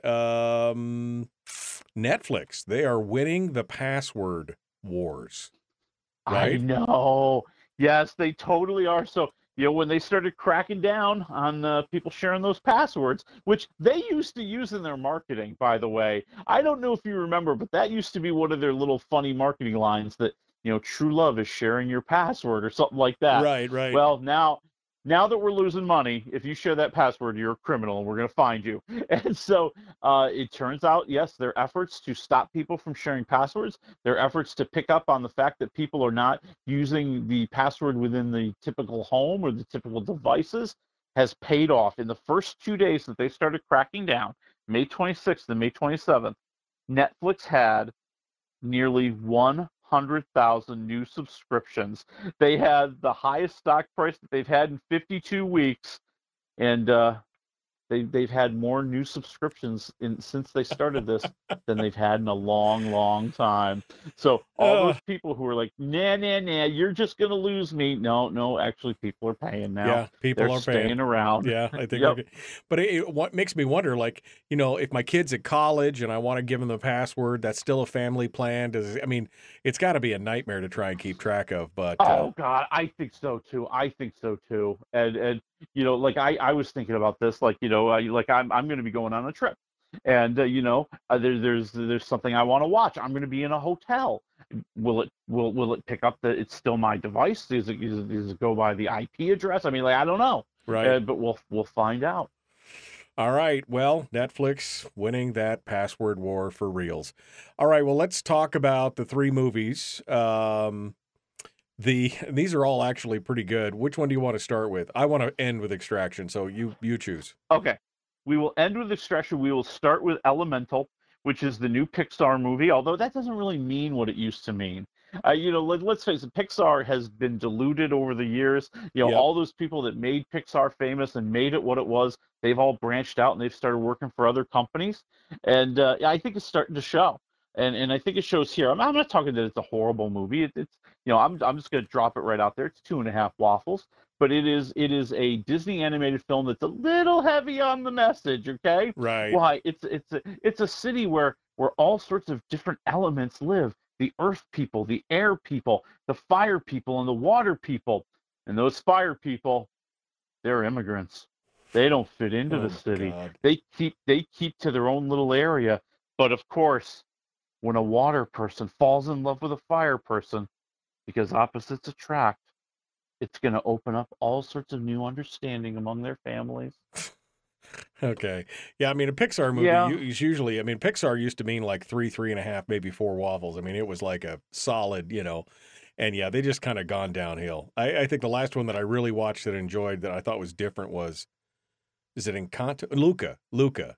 The one about the little boy. Yeah, Luca. Yeah, that was good. I still think Soul was fantastic, which really only played on streaming because it came out during the middle of COVID. But I thought that was a great movie. Right. I think this movie here, the sad part is the main story we've seen a million times before.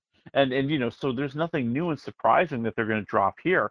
Really, the fun is on the edges of the movie. The fun is watching, the fire dad who comes to Element City with his family and his young child and dreams of a new world, and we see him, putting that together and fighting for his family and trying to run this little mini mart. I want to see more of him.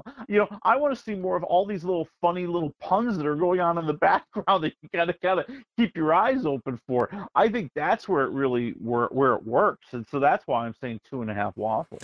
Disney's getting a little heavy on the message in pretty much everything they put out right now. It's unfortunate, but it's it's the truth. And they've seen a steady decline too in a lot of their financial performance on these movies. Elemental, they're saying they're hoping to make $35 million this weekend. There was a time where $35 million would have been Friday. Right. For them. Exactly. Especially for a Pixar studio movie, that's for sure. All right.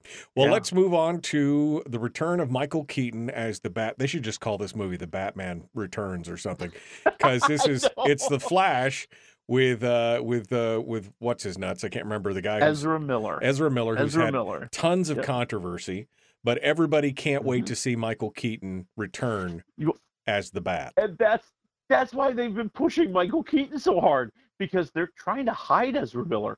He really hasn't done any publicity.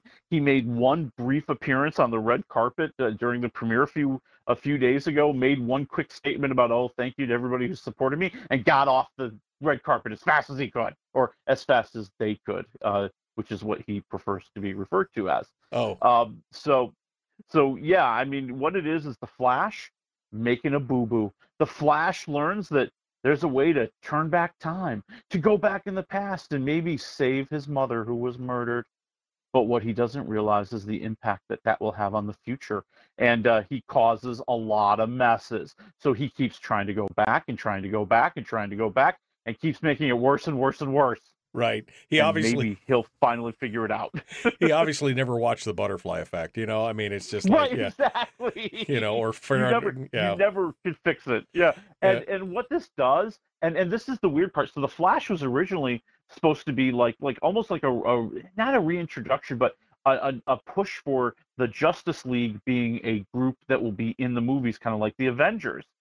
But now, since they made this movie, they've blown up the DC universe. Like, most of these people are probably not even coming back.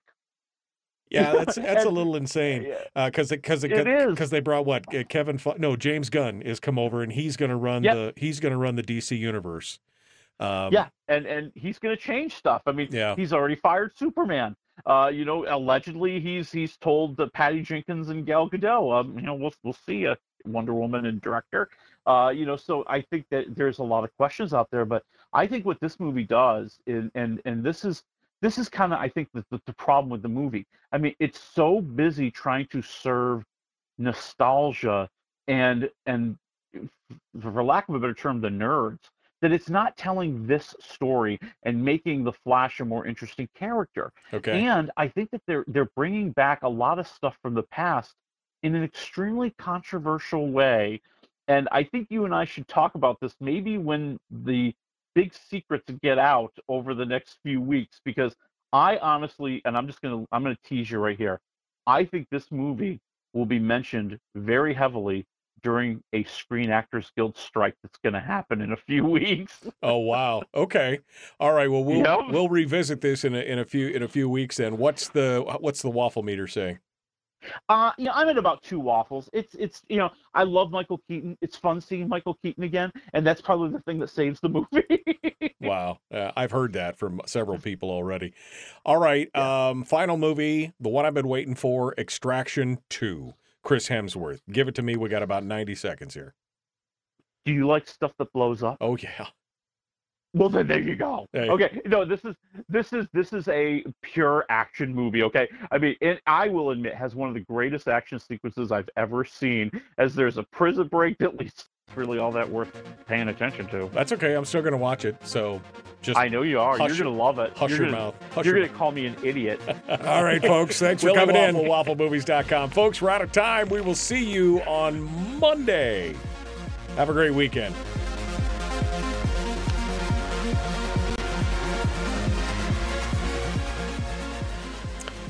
Again, I'm not looking for Citizen Kane. I am looking for action. I'm looking for, a little bit of heart. I'm looking for, the end of Extraction 1 was like, oh my God, man, the tearjerker, like that was rough. That was a brutal. And then you're like, is there more? I don't know. Now, of course, we know there is more, but I love it. I mean, I thought the first Extraction movie was one of the best action movies of its genre in forever. I thought it was really, really good. Yeah, and I think the action's awesome here. You can't deny the stunt work, the action, the way they put together these elaborate scenes. It's fantastic. Absolutely fantastic. And if that's what you want to see, you're going to have a lot of fun. Yeah. Well, the director, I remember seeing a little vignette or something. They actually had to build, in the first one, they actually had to build this car with a camera around it so they could shoot a lot of the chase, because the chase scenes are just out of the world. It's amazing. All right. Well, 2 waffles. We'll see if I think you're crazy or not. Next week, what are we doing? Huh? Well, next week, we got the Jennifer Lawrence movie. That one is, of course, No Hard Feelings, which looks funny if you're into a raunchy comedy. And I guess we'll probably talk about the Asteroid City movie. I think that's coming out nationwide next week. That looks so crazy. That trailer for that is just so bizarre. It almost makes me want to watch it just because of how bizarre it is. Yes. All right. Well, Willie Waffle, WaffleMovies.com. Thank you, my friend. Appreciate it. We will talk again next week. Have a good one. All right, talk to you soon. All right, folks, we're out of time. I hope you guys have a happy, is it Father's Day weekend? It's Father's Day weekend. I know what I'm doing on Sunday. Nothing. We'll see you guys then. Have a great weekend.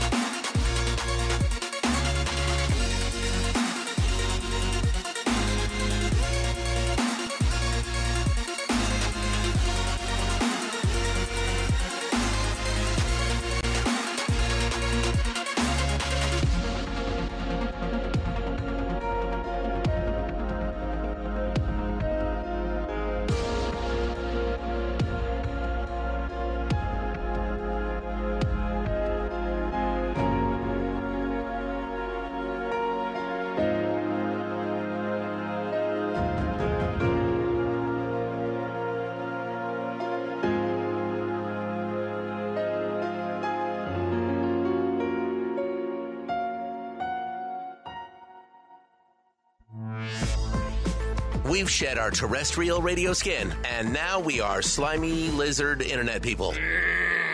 It's the Michael Duke Show.